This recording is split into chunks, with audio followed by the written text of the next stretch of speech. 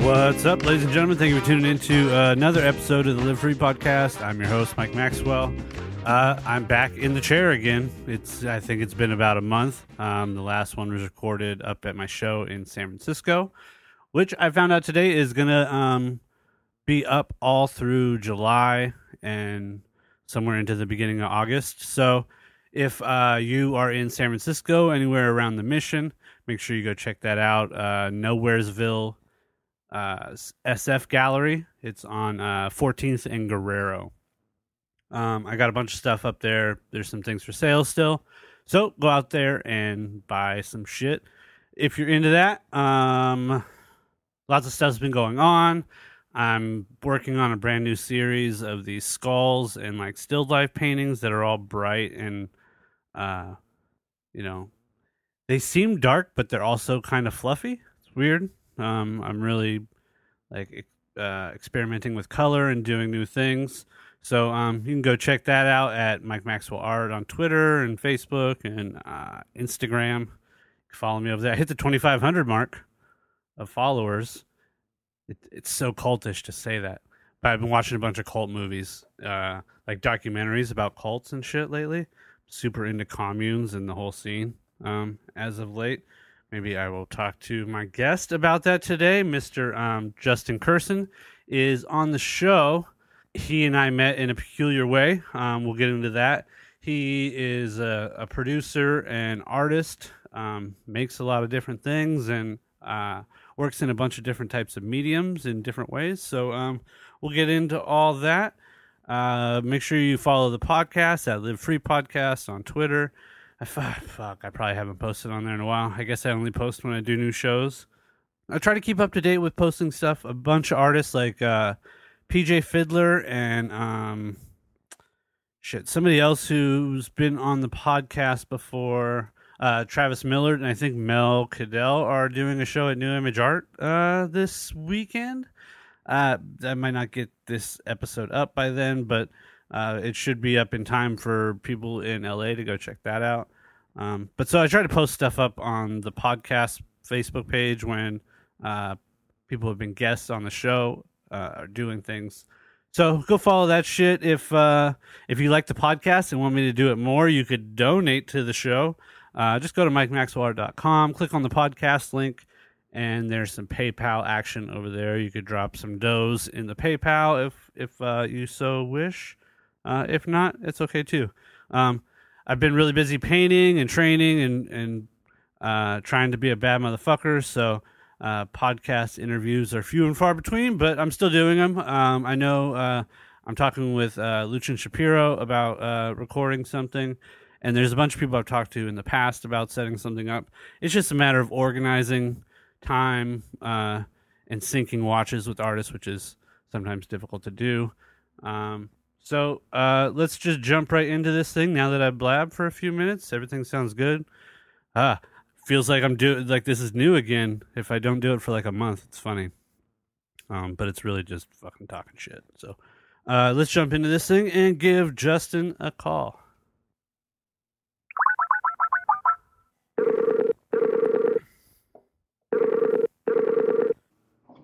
Justin Kurson, what's up, my brother? What up, dude? How you been, man? Fucking good. It's good to see you. Actually, you're just an icon image right now.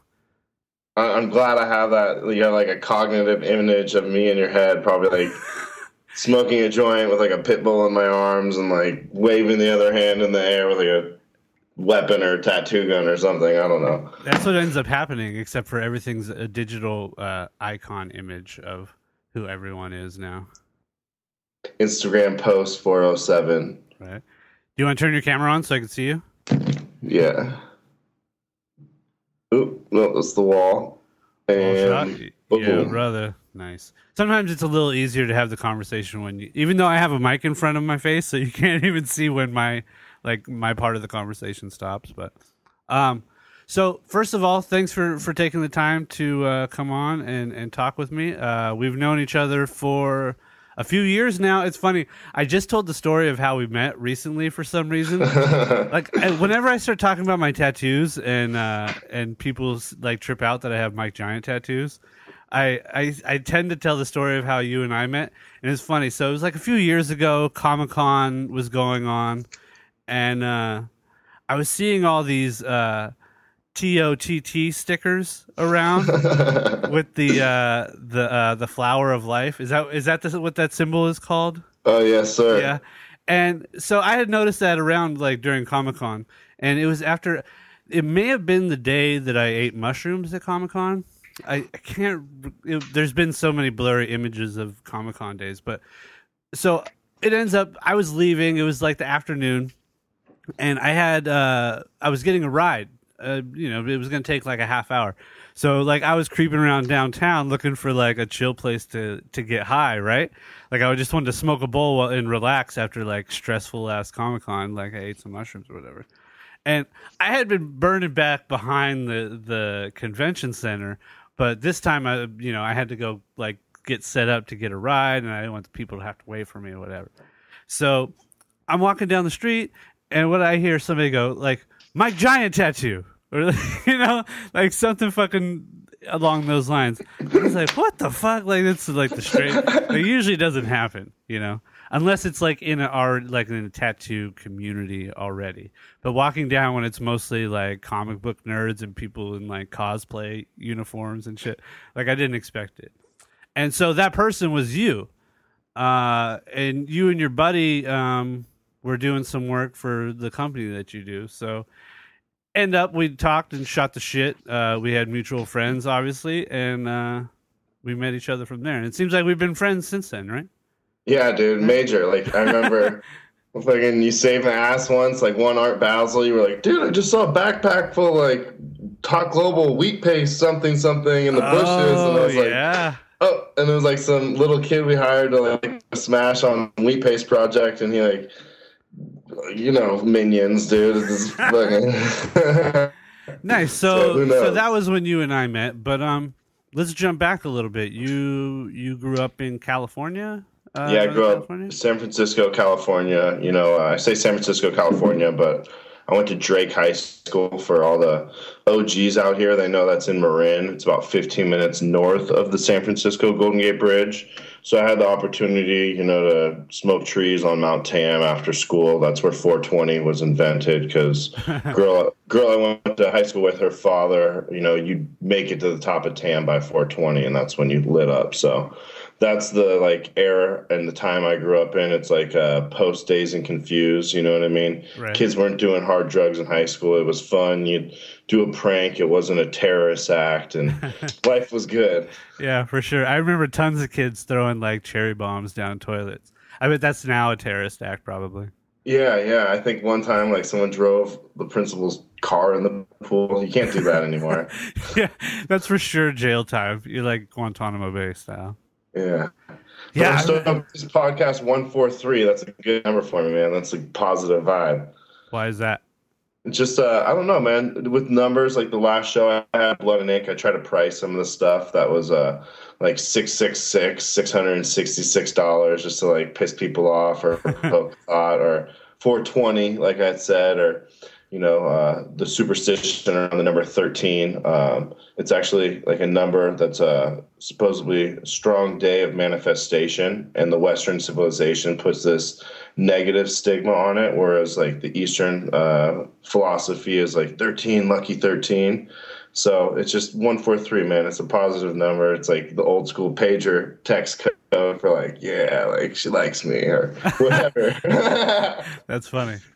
Yeah, I had one. I was thinking 42, because 42 has a bunch of like numerology mythologies behind it. It's like the answer to everything at the end of that one movie where they're trying to figure out the answer to life, and they build that big machine. What the fuck's the name of that movie?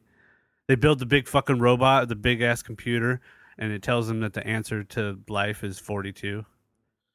Fuck, I know the movie you're talking about, Yeah. dude. I've been watching so many fucking movies lately that I can't remember the titles of any of them.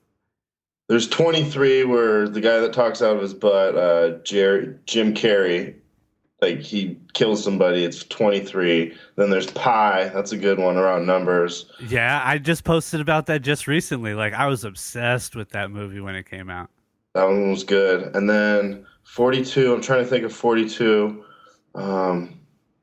Shit, I know when it spits it out, it's like 42, and he's like 42, and then they like rebuild the whole machine again to like get another answer, right? What the hell? It's like Wall-E or some cartoon or something. No, fuck, I forget. But anyway, so you sort of did you get the opportunity, I guess, to be in like a more rural environment while at the same time having the city so close? I did, man. Like, after to put it in a nutshell, after high school, I went up to Humboldt State University to get a more of an education, whereas all my friends went to Long Beach to get STDs and an education. I, went for the more like wholesome take on it all. And in a nutshell, all my friends up there, and I used to date the Native American girl. We're out on the res. They'd call me City Slicker. And then when I'm down here in the Bay Area at a concert with them, my homies from high school would call me Country Boy. So it's like, I don't know where I fit in. I don't really give a shit to fit in anywhere. I don't, I have my qualms with the country. The quality of conversation you get from people there is lacking. And then just the physical when you're in the city, I get lost around buildings, bro. I need rocks and trees. Otherwise, it's like, I don't know where I am. Yeah. I just watched this film about a group of artists. They were photographers, a painter, filmmaker, whatever. And they walked the John Muir Trail. Oh, yeah. That's what's up. Yeah. It looked fucking like it's weird. And it's funny. At the beginning, they didn't really have all their shit together. They had some experience, obviously. By the end, they ran into like a couple of young cats, and the young cats were talking to the camera away from them, and they were like, these guys all look like they had some new knowledge that we were clearly not aware of, that like as just starting the trail. Like they had seen him at like mile 200, like 190 or whatever, and it was like clearly they had evolved somehow in that 190-mile trek, like to learn some new set of knowledge. And you find like, you could say the same for somebody who's in the woods all the time and shows up in a city and has no sort of grasp on how to deal with it, like just shuts down, just like a lot of city people would shut down in those type of environments. No, man, it's a controversy, and it's like a battle within me that I enjoy. You know what I mean? It's like the way the world is with the cities built on top of cities.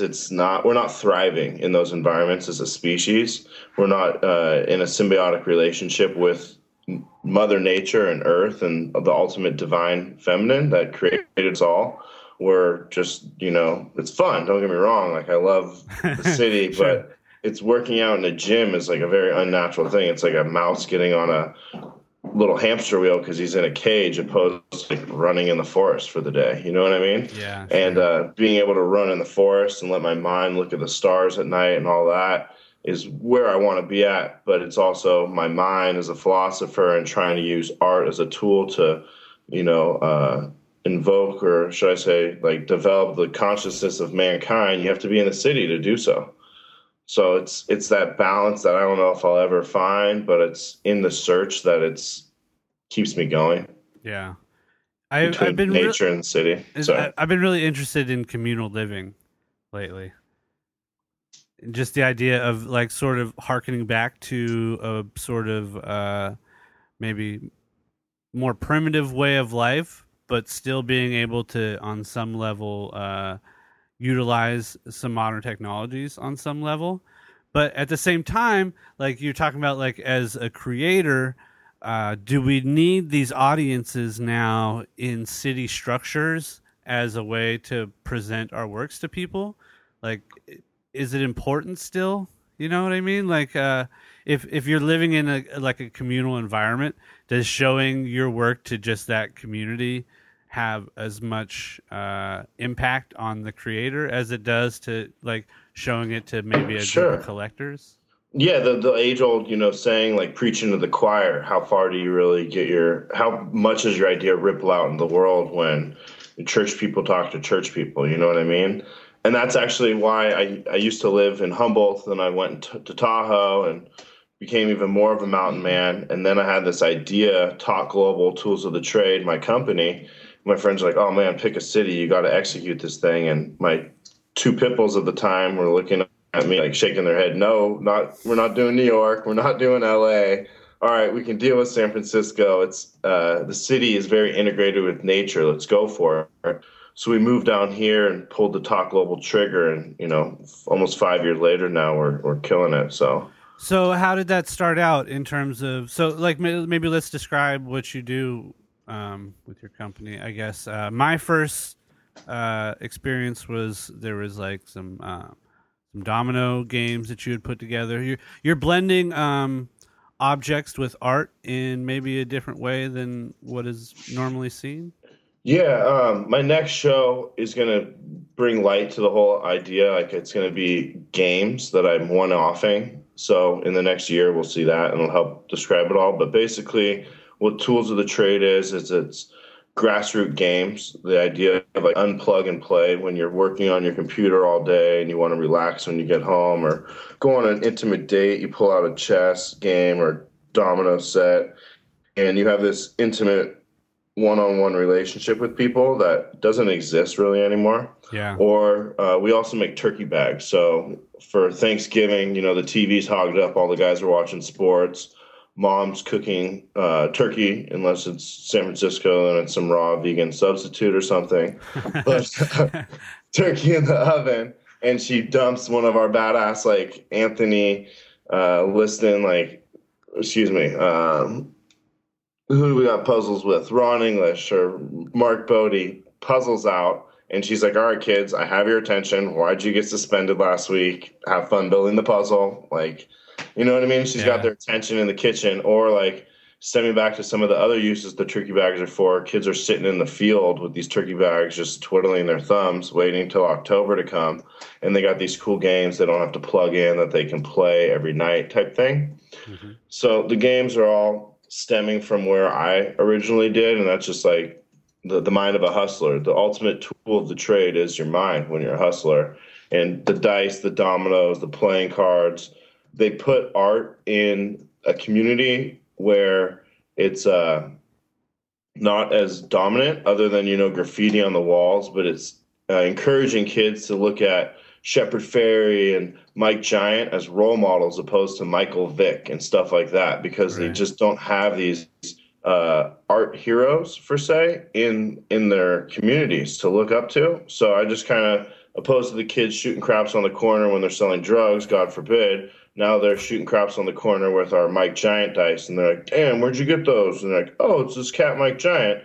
And then they look into his lifestyle and who he is, and it's like, oh, wow, like, I want to change everything I'm doing, like killing it. You know what I mean? Like what a wholesome lifestyle. So it's just infiltrating a world, and like you can't pull a tapeworm out of your leg all at once. It'll break off and back in. So just like, an inch every day, you tape it off an inch every day. So it's just slowly but surely getting art into a community that can't afford it type thing. Mm-hmm. That's cool. And I also like the idea of like that social interaction aspect of a society that's hyper connected yet pretty separated in terms of visitation with each other. Like, the people's days are so inundated with all the shit that they have to do that it's hard to even make an hour to sit down and do something with your friends. And I remember a time like, to like glorify being a young person, like sitting in the park with a group of friends, like smoking a joint or like drinking a 40 and playing dominoes on the park bench, like for hours on end. And like, there's a sense of happiness there with that. You know what I mean? Like a sense of community. People got to do things together, especially like team dominoes. You have a somebody you're working with to do something, and it creates a social interaction that maybe is a little bit lost these days. But maybe that, that's over glorification. Just lost or jaded, you know what I mean? Like, it's so cool you can kill a kid in China over the internet, like God of War, whatever video game that I would never let my children play. But you can't put boobs on social media, but you can kill another kid in another country on a video game. Right. But it's cool to do that, but you miss the social interaction, like you're saying, like, where'd you get those kicks? Or like, dude, you smell. You've been playing video games for way too long. Go take a shower, man.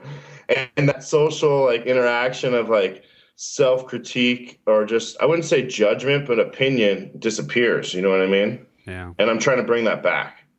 That's cool. So how did you find yourself involved in the arts itself? Like, did you something come across your pathway some way? Did you have some sort of early influence that got you along this path? I'm going to sound like a deep, dark hippie here, but it was in the stars before I was born. Like it's, like the guy reads my palm and he goes, "Oh shit, really?" And I'm like, I know. He goes, No.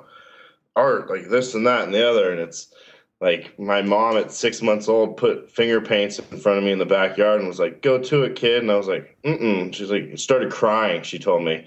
But it was just that I didn't want to put my fingers in the paint. I was like looking for a brush, I was like, this is primitive. Like, where's the brushes? Where's the ceramics wheel? Where's the tools that I need to make this happen? So it's always been there. I'm fourth generation San Franciscan artist. So, whereas in Europe and other countries, I think, it's like, oh, wow, like to a daughter, you'd say, you're dating an artist. That's so cool. Whereas in America, it's like, oof, he's not a doctor or a lawyer. But it's like, to be a successful artist, as you know, you can make 10 times more money than any successful lawyer or doctor. And it's even harder because you can go to school and get someone and play with clay and shit, but there's no, like, I graduate and I have these guys waiting to recruit me, like police academy. Yeah, there's no sure path for sure. No sure path, yeah. So you got to make your own. Like you have multifaceted medias that you use with your art. And at the same time, I'm trying to do that thing where people don't have 45 minutes to sit down and, hash some shit out, get to know one another, maybe even more than they already did. It's funny, like, I have people who come on the show who, like, have artist friends that they've known forever. And the people email me and be like, I had no idea that person was this, that, or that, I've known him for 10 years, So we don't get that opportunity all the time because we're so fucking busy, especially in an art trade. Like you said, it's such a fucking hustle that, like, the amount of hours that you put in, got your nose to the grindstone is what's going to come out the other end and show as, success, I guess. No, I have like close friends. They're like, "You're an artist?" It's like, yeah, dude. They're like, "Oh, I didn't even know you made art." Because I've been grinding on Talk Global and curating for St. Jude's and at Basel every year, people don't even think or expect that I'm an artist. Well, I think, it's just I had to put the cap down of in my garage getting stoned with ceramics for a couple of years to get caught up in the world of business side of art. And now that I have that to a certain degree, like a handle on it, now I can fall back and make my art again and have income coming in to provide my rent so I can fucking make art every month. You know what I mean? Which ends up, that's the thing, is like trying to recycle everything back into being able to just make some shit. Yeah, it's like David, he's not an artist, he's a gambler, and then he makes art. You know what I mean?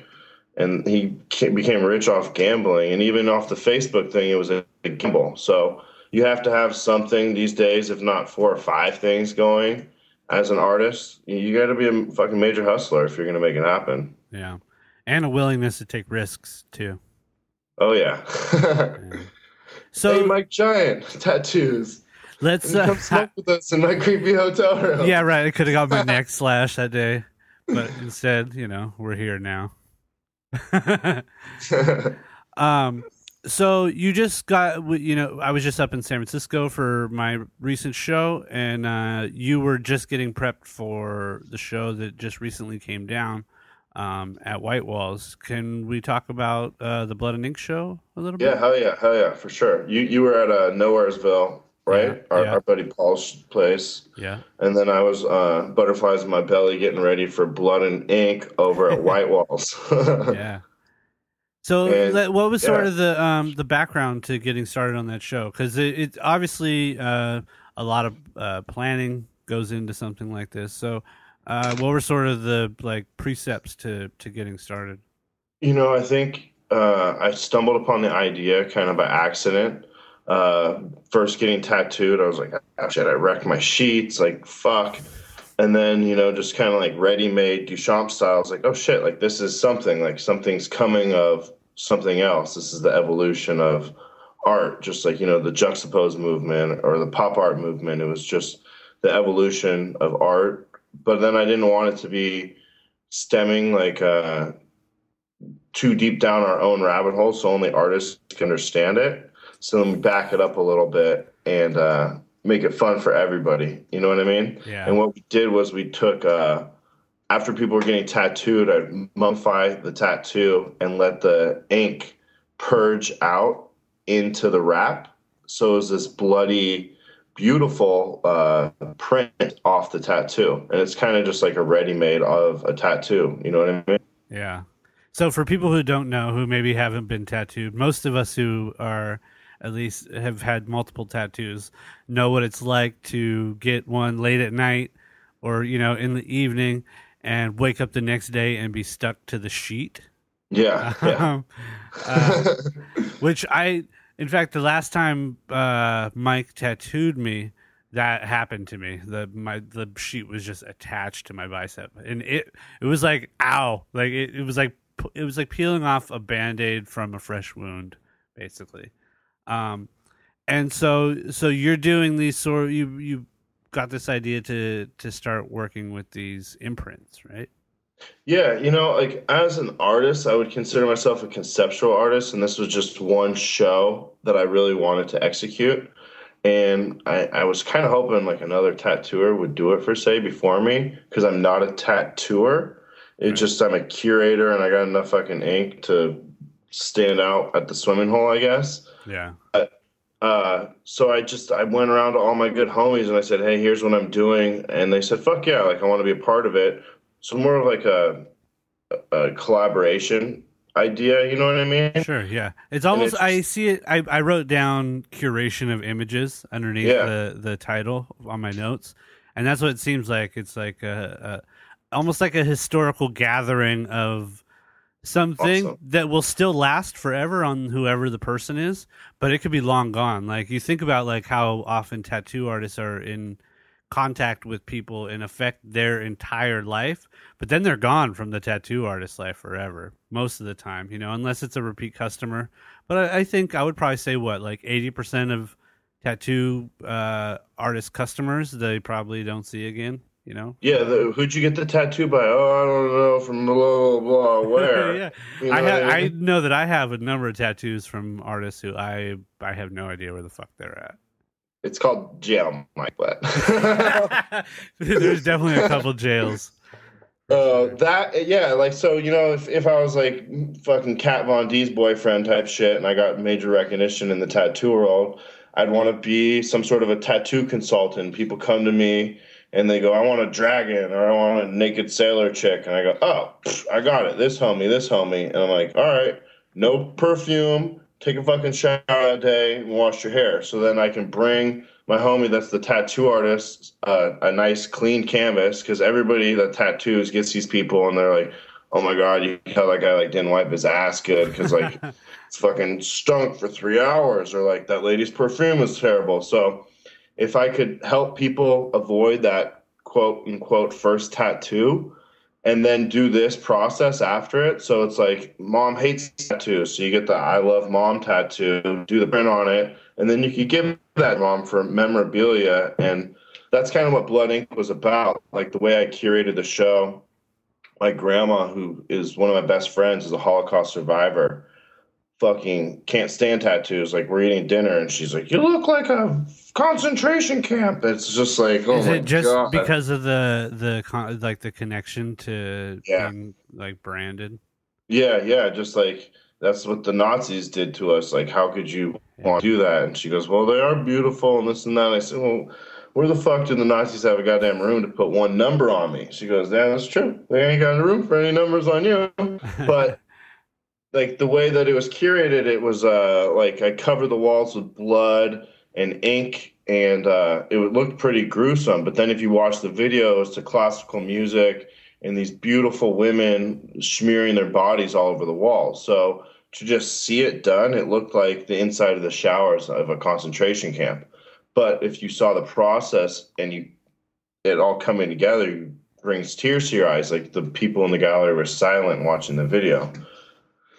And it's just, the idea of things aren't what they seem type shit. You know what I mean? It's funny you say that now. Like, I just had this experience today that I was getting coffee. I was standing in line, and homegirl who works at the coffee shop, who I know, by name, was like one hand sweeping and talking on the phone on the other side.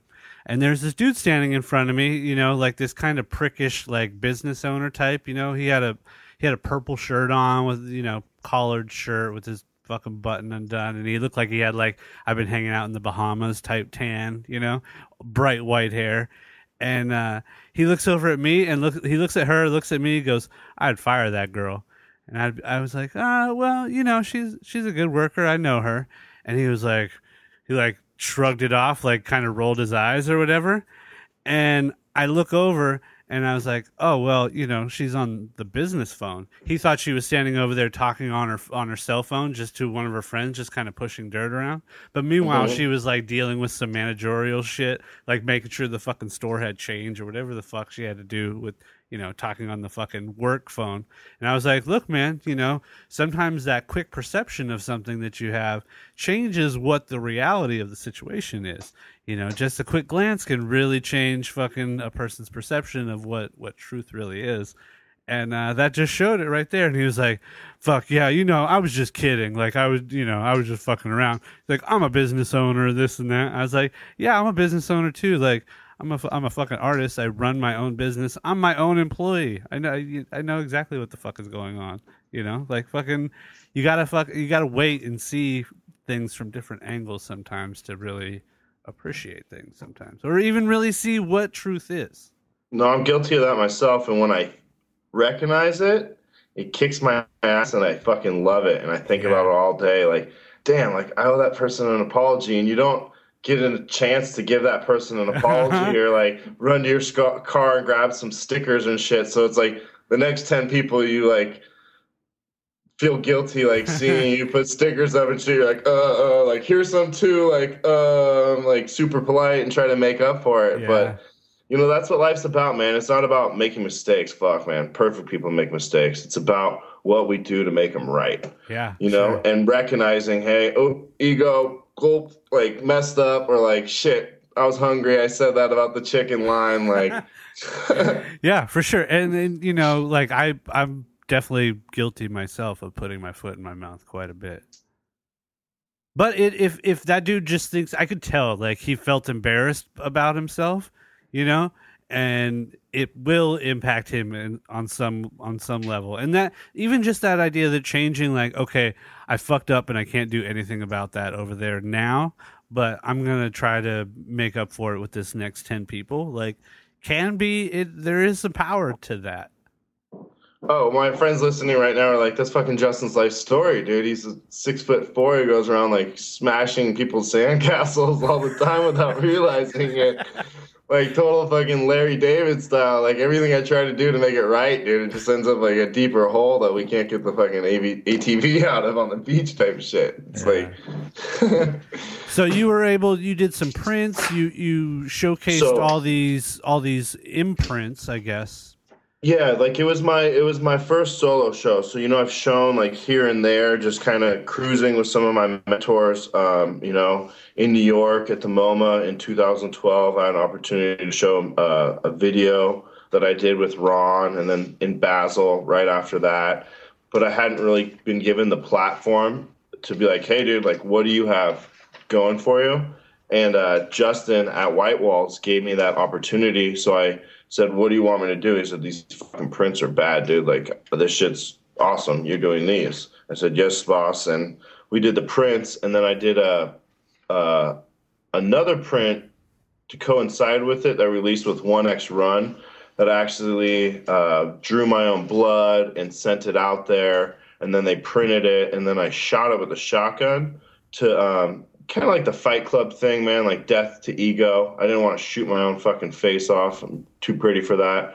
But I did want to kind of say, hey, like you were saying, like, fuck, like we make mistakes and I realize it, like death to my ego. Like in the tattoo and graffiti world that I don't even want to realize it, but it's like my sister calls me a hipster all the time. It's like I don't own a pair of black fucking pants, but I guess I'm a goddamn hipster if you really want to. I complain a lot, and like every shirt I have is black. But so I kind of wanted to use it as like a death to ego, or like, hey, if we can put our egos aside, like we got some cool ass fucking shit to offer each other. You know what I mean? And sometimes it takes that to be able to take a step away from yourself and be creative in a different way.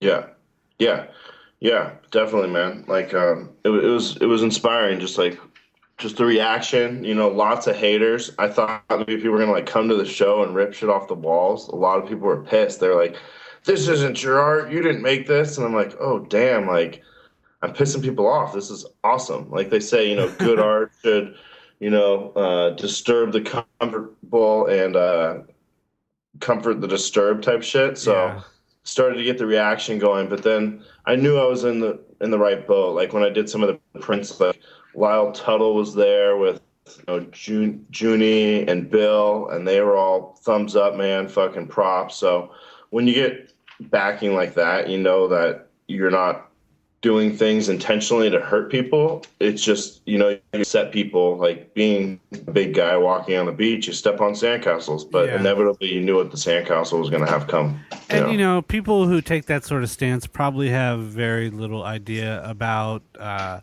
the concept, putting it together, the sort of just the idea of scheduling all that stuff, like getting people who, you know, who are getting tattooed, who are getting rad art, you know, not just some like shit or whatever. Yeah. Right? Like you want good work to show because you want to also showcase this art form in and of itself. You're showcasing it in a different way. And, you know, the same people would probably shit on Jeff Koons and say, you don't make your own art, even though, like, conceptually it's been built over a period of time with a specific sort of goal set. You know, exactly. I did get some prejudice, I think, just from some tattooers. They just said, you know, and it was just a matter of like, whatever, you know, interest. Or some people said, you need to learn how to tattoo, and then you need to tattoo people in order for it to be called your art. And I said, you know, I don't want to spend a lifetime mastering tattooing. I'm just doing this and moving on, next art show. So... And then some people just thought I was stealing their idea or whatnot. Like, I don't know. I can't read minds. But I did upset some people, and I didn't mean to. I just was moving forward, and I did make a lot of people happy. You know what I mean? So ultimately, I hope that I added more good to the world with this show. And maybe not today, but ultimately, like, you know, maybe some badass artist that saves our species from fucking destruction saw my show and said, hey man, like something sparked there, and that's why I made this. Who knows? But I really do hope something great comes out of it. I didn't do it to piss people off and upset anybody. Like that wasn't my intention, but I know I use shock value a lot to get people's attention. So sure. And you know, there's something to be said about like preservation as well, you know? Like what I said, like tattoos are gone eventually and people die. But if you're making these imprints and showing this work that will be, you know, behind glass or, you know, saved in some particular way down the line, there's some physical manifestation of what we've been as people for, you know, this time frame, you know, say hundreds of years ago or years from now, you know, like if that stuff is still around to show like what the culture is, I think that there's importance to that. I think just as much as painting or, you know, photography or somebody who does collage, like all that shit, you know, it's all the same thing, I think. No, I know I've been ranting. Let me continue to. Like ceramics I love. It's like my ultimate medium because it's, unless someone fucking smashes it with a hammer, it's going to be around for civilizations to find in the future, whatnot, thousands of years, maybe aliens, who knows. Tattooing, it's got a shelf life of, if you take real good fucking care of yourself, 100 years, 105 years, you know what I mean? Just a lifetime. And that's what I wanted to do, is like, how do I preserve what and please try to disprove me, is the oldest art form known to man. Try to put it on a pedestal and say, hey, now it's fine art. You have to fucking recognize that. And people haven't, because there's no way to sell or trade tattooing, and now I found a way to put it at Art Basel and put a fucking price tag on it. Someone can buy it, and then let their kids inherit it, and it's gonna last forever, or at least like the Shroud of whatever fucking Jesus thing. Yeah, it's been around for forever, but now I've put an artistic twist on it, and it's gonna be around for a long time coming.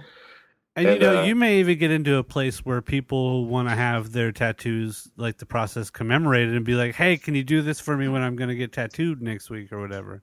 Dude, it's funny you say that. So Sven from Rested Motion talked to me. We did an interview, and he turned me on to these people in Amsterdam. You can get signed up, and they'll skin your ass when you die. Yeah. So We've been talking about maybe doing a show, like sending this, what's left of the show that didn't sell, out to Amsterdam to do it out there at this place. Yeah, see, that shit's perfect. I'm on board. We've been going back and forth because it's like, fuck, skin me, dude. Fucking waste all this shit for nothing. You know what I mean? Yeah, that'd be gnarly. That's like those fools that do the human body exhibition that goes around to like the major museums. I missed it. I was in San Diego, and like my buddy was in a hurry, hungry or something, and it was like we were right out front. And I was like, I have to go. He's like, I'm leaving you here if you go inside. And I was like, oh, you motherfucker. So, are you going to Basel this year? I've been thinking about doing a live podcast there. Maybe you should. I'm down, man. I can't not go to Basel every year. It's like I went to Burning Man my first time this last year, and I tried to compare it to Art Basel, but there is no comparing it. It's dirty, and it looks like, poor people built art out of Budweiser cans for the most part. Don't get me wrong, life-changing experience. I wish everybody in the world had a week off to go to Burning Man. It would change our world significantly. It really would. Yeah. But Art Basel, man, I don't have a bloody nose from the dust. You know what I mean? You got a bloody nose from something else out there, if anything. Yeah, definitely in Miami. But it's clean, man. And the meeting of the minds aspect in Art Basel, Miami every year is awesome. Like fucking chilling last year with my boy Peter Lindquist, fucking awesome taxidermy artist. We're going out to breakfast and shit. And then Gary Basin, I'm like chilling in a bar waiting for a bus to go to the strip club, shows up. I'm like, whoa, you're like the dude. Like all the homies talk about how crazy you are and we should link up. He's like, all right, so what are we doing tonight? I'm like, let me see that fucking Toby doll. And he's on stage with the strippers and we're taking pictures by the end of the night. So, and it's like lifelong friend forevermore because we met at Art Basel when your guards are down and you're in the zone and you're doing it. You know what I mean? So I have to go to Art Basel again this year. I'm going out in November. I got something up my sleeve. I got to prepare it. And then I'm going to hit it hard in December and watch it take life with everybody else. Nice. Yeah, I skipped last year. I feel like I need to go do something this year. So Justin Kurson, that's person with a K. I want to see some motherfuckers jump on my Instagram account. Say it again. You kind of clipped a little bit when you said Justin Kurson. If like 1,000 people jump on my Instagram account, I'll like show my girlfriend's ass on it or something like that. I don't know. We have a slow gaining power, like a nice steady uphill. It might not be a heavy spike. 10. All right, we could do that. I don't have a girlfriend there, so fuck it. But I'll put someone's ass on there. Yeah, so as long as there's ass, I think you'll get at least 10. No, but back to the art, dude. Art Basel is amazing. I've done a recap video for the last 5 years on my trip out there. This last one was a recap video of my entire 5-year experience from curating the Basel Castle Party to just cruising, checking out all the exhibitions and the nightlife and all the fun people that are out there. Yeah, it's such a crazy experience. It's a mixture of fashion, music, and art, and how many facets of art too, not just sculpture or painting, but performance art and just everything you can think of. Yeah, I watched a dude cut his back up with razor blades. Ooh. Yeah. But that shit is art, son. It is. It was dark and emotional. So Blood and Ink was fun, man. I don't know if I'm gonna do that anymore as far as like curating a show for it. Like as friends see it, they're like, "Oh, will you do that for my next tattoo?" And that's really where I wanted it to go. Is just private stuff for people. Yeah. But then the next show I have coming out is all game orientated, tying my artwork into tools of the trade together to bring light to that bigger picture. Yeah. Nice. So let's plug your website. Obviously, we got your Instagrams. We're gonna get you 15 new Instagram followers. 15. Oh, damn. Maybe 143. I think the problem is both of our followers are all of our homies anyway, so it's not. I know. It's all the same fucking incestuous people. So if people want to check out my art or just bitch and complain because I swear too much on the podcast, go to JustinKerson.com. KERSON. Once again, it's person with a K. JustinKerson.com.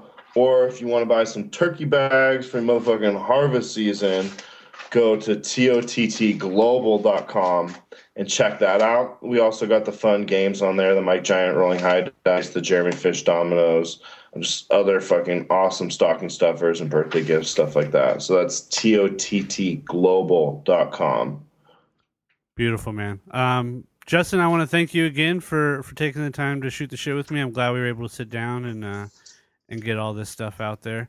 Yeah. Oh, and if you guys are in LA this weekend at Agenda, I have a piece up in Benny Gold's Glider Series show. Yeah, I've been seeing a bunch of those popping up. Yeah, so there's 70 of us, and we're all in this huge show. He sent us these like airplanes, and we all fucking drew on them and customized them. I did the bitch bomber, so it's this little fucking plane dropping these bombs with the word bitch on it and stuff.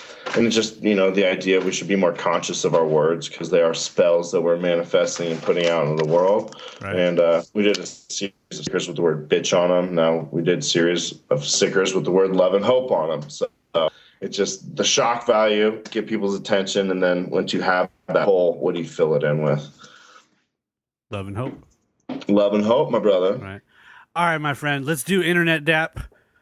What's up? Bam. Tell the pup up I say what up. He's fucking crashed out. He didn't snore at all. I'm so surprised. I thought for sure he was going to start fucking snoring, little piglet. All right, brother. Thanks again. I'll talk to you soon. All right. Peace, man.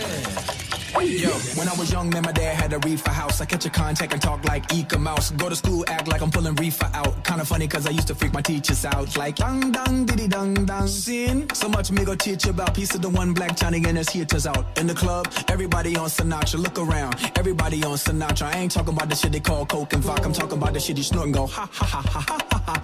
I mean, just go bonkers. Make the young girls wild and then go topless. Make the dope boys smile. They don't need binoculars. Make them niggas wanna pull out choppers. Brr, brr, brr, brr, they got you. Ring, ba-bum, ba-bum. Aerosol can, ba-bum, ba-bum. Monkey outside, ba-bum, ba-bum. Shooting all night, ba-bum, ba-bum. Stick a clang, clang, clang. Bang on that ass like a renegade tank. Motherfucker transform to a grown man and transform again like skateboard. Can a nigga make more? Still my style, I ain't got no reward like make yourself bigger like mushroom. Mario Kart, all y'all niggas wanna get like me. All y'all niggas wanna spit like P. Missing ass niggas wanna hit like me. Meanwhile your bitches wanna kiss my D. Child rebel soldier hit that ass with a combo. Act 47 in a dress on a rhino. Boom. Commodore like Lionel. Zoom. Hauling that ass like a new Ray-Ron. Am I wrong? Riding with my bitch main all night long. 1 second I'm here, next second I'm gone. That's 2 and 60 seconds, nigga, what you on? Girls on me like they super glued on. My dick like a table you can place food on. Next Szechuan, oh Hunan. Nigga, I'm hot like the place Mulan. Ring, ba-bum, ba-bum. Aerosol can, ba-bum, ba-bum. Monkey outside, ba-bum, ba-bum. Shooting all night, ba-bum, ba-bum. Bomb, stick a clang, clang, clang. Bang on that ass like a renegade tank. Motherfucker transform to a grown man and transform again like nigga, I'm hot like the place Tucson. BBC ice cream skewed on. No discounts, no coupons, but I got the Rolls Royce for the great poupon. Now you jealous with your face screwed on. Who on? Nigga, you on? Feeble ass niggas only get booed on. Shitty attitude, get pissed and pooed on. Fucking with peace, you wrong. Retreat, nigga, you don't wanna feud on. Your nerves ain't meant for a big dude on. Stumping that ass until you gone. Hoping that you make it home with your shoes on while I'm touring these booties, scoring these movies. I know that I'm making when I'm chilling with Louis. Ask Mark Jacobs what I did for Louis. Sunglasses, campaign, and jewelry. Ask Albert how he really wanna use me. Come to Garcon, I ain't using that loosely. Look at your forehead, sweating profusely. You niggas, Parasol can, ba-bum, ba-bum. Monkey outside, ba-bum, ba-bum. Shooting all night, ba-bum, ba-bum. Bomb, stick a clang, clang, clang. Bang on that ass like a orangutan. Motherfucker transform to a grown man and transform again like Major Lazer. Fast one, slow one, we behaving bad. Fast one, slow one, we behaving bad. Fast one, slow one, we behaving bad. Fast one, slow one, we behaving bad. Fast one, slow one, we behaving bad. Fast one, slow one, we behaving bad. Fast one, slow one, we behaving bad. Fast one, slow one, we behaving bad.